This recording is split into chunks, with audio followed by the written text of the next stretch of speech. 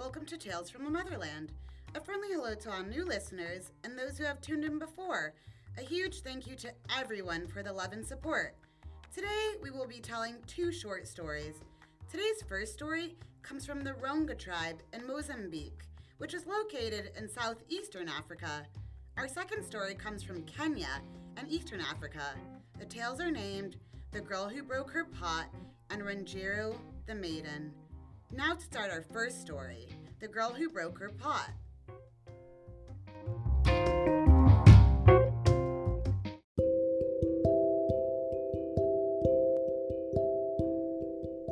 There once was a small village in Africa that was the furthest away from the local watering hole. Everyone frequented the watering hole to collect their water. One day, a young girl from the village went to this watering hole to collect water for herself and her family when she accidentally broke the rope that was holding her watering pot. She cried and cried as she needed this rope connected to her pot in order to collect any water. While she was distraught about her rope, she happened to look into the sky and saw a rope hanging from a cloud. The girl then decided to climb a tree to get closer to the rope, and when she was able to reach the rope, she climbed it. Once she had climbed this rope, she found a village in the sky. An old woman greeted her and asked her why she had come and what she wanted. The girl then began to tell the old lady of her story and how she needed a new rope for her watering pot in order to collect water that her and her family so very needed. The old woman then told the girl to continue walking through the village in the sky, and that if an ant crawled into her ear, to leave it alone, as the ant would advise her on her next steps. So the girl thanked the old woman and continued on her way through this strange little village in the sky. And you know what? As she was walking, an ant did crawl into her ear, and she did exactly as she was told from the old lady and left it alone. She then came to another tiny village, and the ant then whispered to the girl to sit down at the entrance to the town. The girl sat at the gate leading into the village until two very regal, well-dressed African elders walked up to her and asked her what her business was in their village. The girl then told them that she was looking for a baby, as she thought that telling them the truth that she was looking for a rope would sound too weak. And because these two people looked so regal, she was intimidated by them. The elders then took the girl to their home and handed her a basket. They then told her to gather corn from their garden, and as the girl was gathering this corn, the ant whispered in her ear that she should only grab one corn at a time and arrange them very nicely in her basket. So the girl did as she was told. When the elders came back to check on the girl, they were very impressed with how much corn she had picked and how nicely it was arranged. The next day, the elders told the girl, "We have found the baby you are looking for, we hope." They brought out two babies, one dressed in red cloth and one in white. The girl immediately went for the baby dressed in red clothes, but the ant stopped her and whispered to her to choose the baby dressed in white clothes. So she did.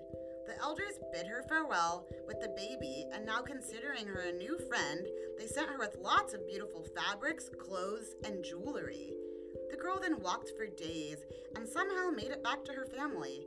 They were delighted to see her new fortune she came home with, and the beautiful baby made them very happy also. They didn't even ask about the water she was supposed to come back with. Now, the girl had an older sister, and all of this attention her family was giving to her younger sister made her very jealous. So she too went and found the rope hanging from a cloud and climbed up to the village in the sky. But she was different from her sister and very mean and nasty.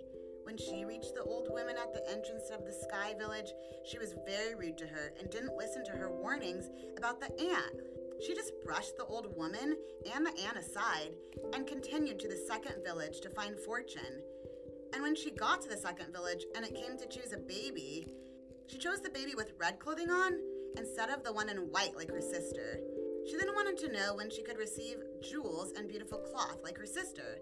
She was very selfish, and right after she chose the baby in the red clothing, there was an unexpected explosion that caused the girl to die instantly. Her bones fell from the village in the sky to her home and her family, and her family said that heaven must have been angry with her because she had a wicked heart, and it all started with a rope. Now on to our second story today, Wanjiru the Maiden. There was a time where the sun overtook Earth. There was no rain, no water, no plants, and no crops.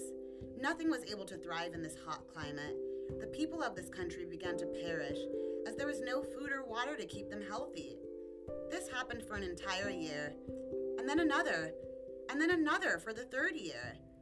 Because food and water was scarce due to the scorching hot weather, there were little people left. Finally, on the third year of this, all of the people of the country had a meeting, and many of them asked why they were being punished with this very hard life. They then all agreed that they should take their questions to the local magical medicine man, also known throughout Africa as a juju man. The juju man told the people that he would see what he could do. They all then watched as he poured all of his herbs into the hot dirt on the ground. He stared at it for a second and then said, "The rain will come to our country, but only when the maiden named Wanjiru was brought to them." He then told everyone in the town that when the day came, of which he would tell them, of course, that they must try to woo Wanjiru away from her family with beautiful goats. Wanjiru was magic, and her spirit would bring rain. But what the people of the town didn't know is that if she was betrayed, they would be cursed. When this day arrived, everyone had brought their most fat and beautiful goats to offer to Wanjiru. The people wanted so bad for this to be the answer to their drought problems, so they did as they were told. Wanjiru then came out and everyone stood around her and her parents in a circle with their goats. As they all stood in a circle around Wanjiru, something strange happened. She began to sink into the ground, and the people just offered her more goats. When they did this, she began to sink more, now to her waist. She cried out, "Much rain will fall."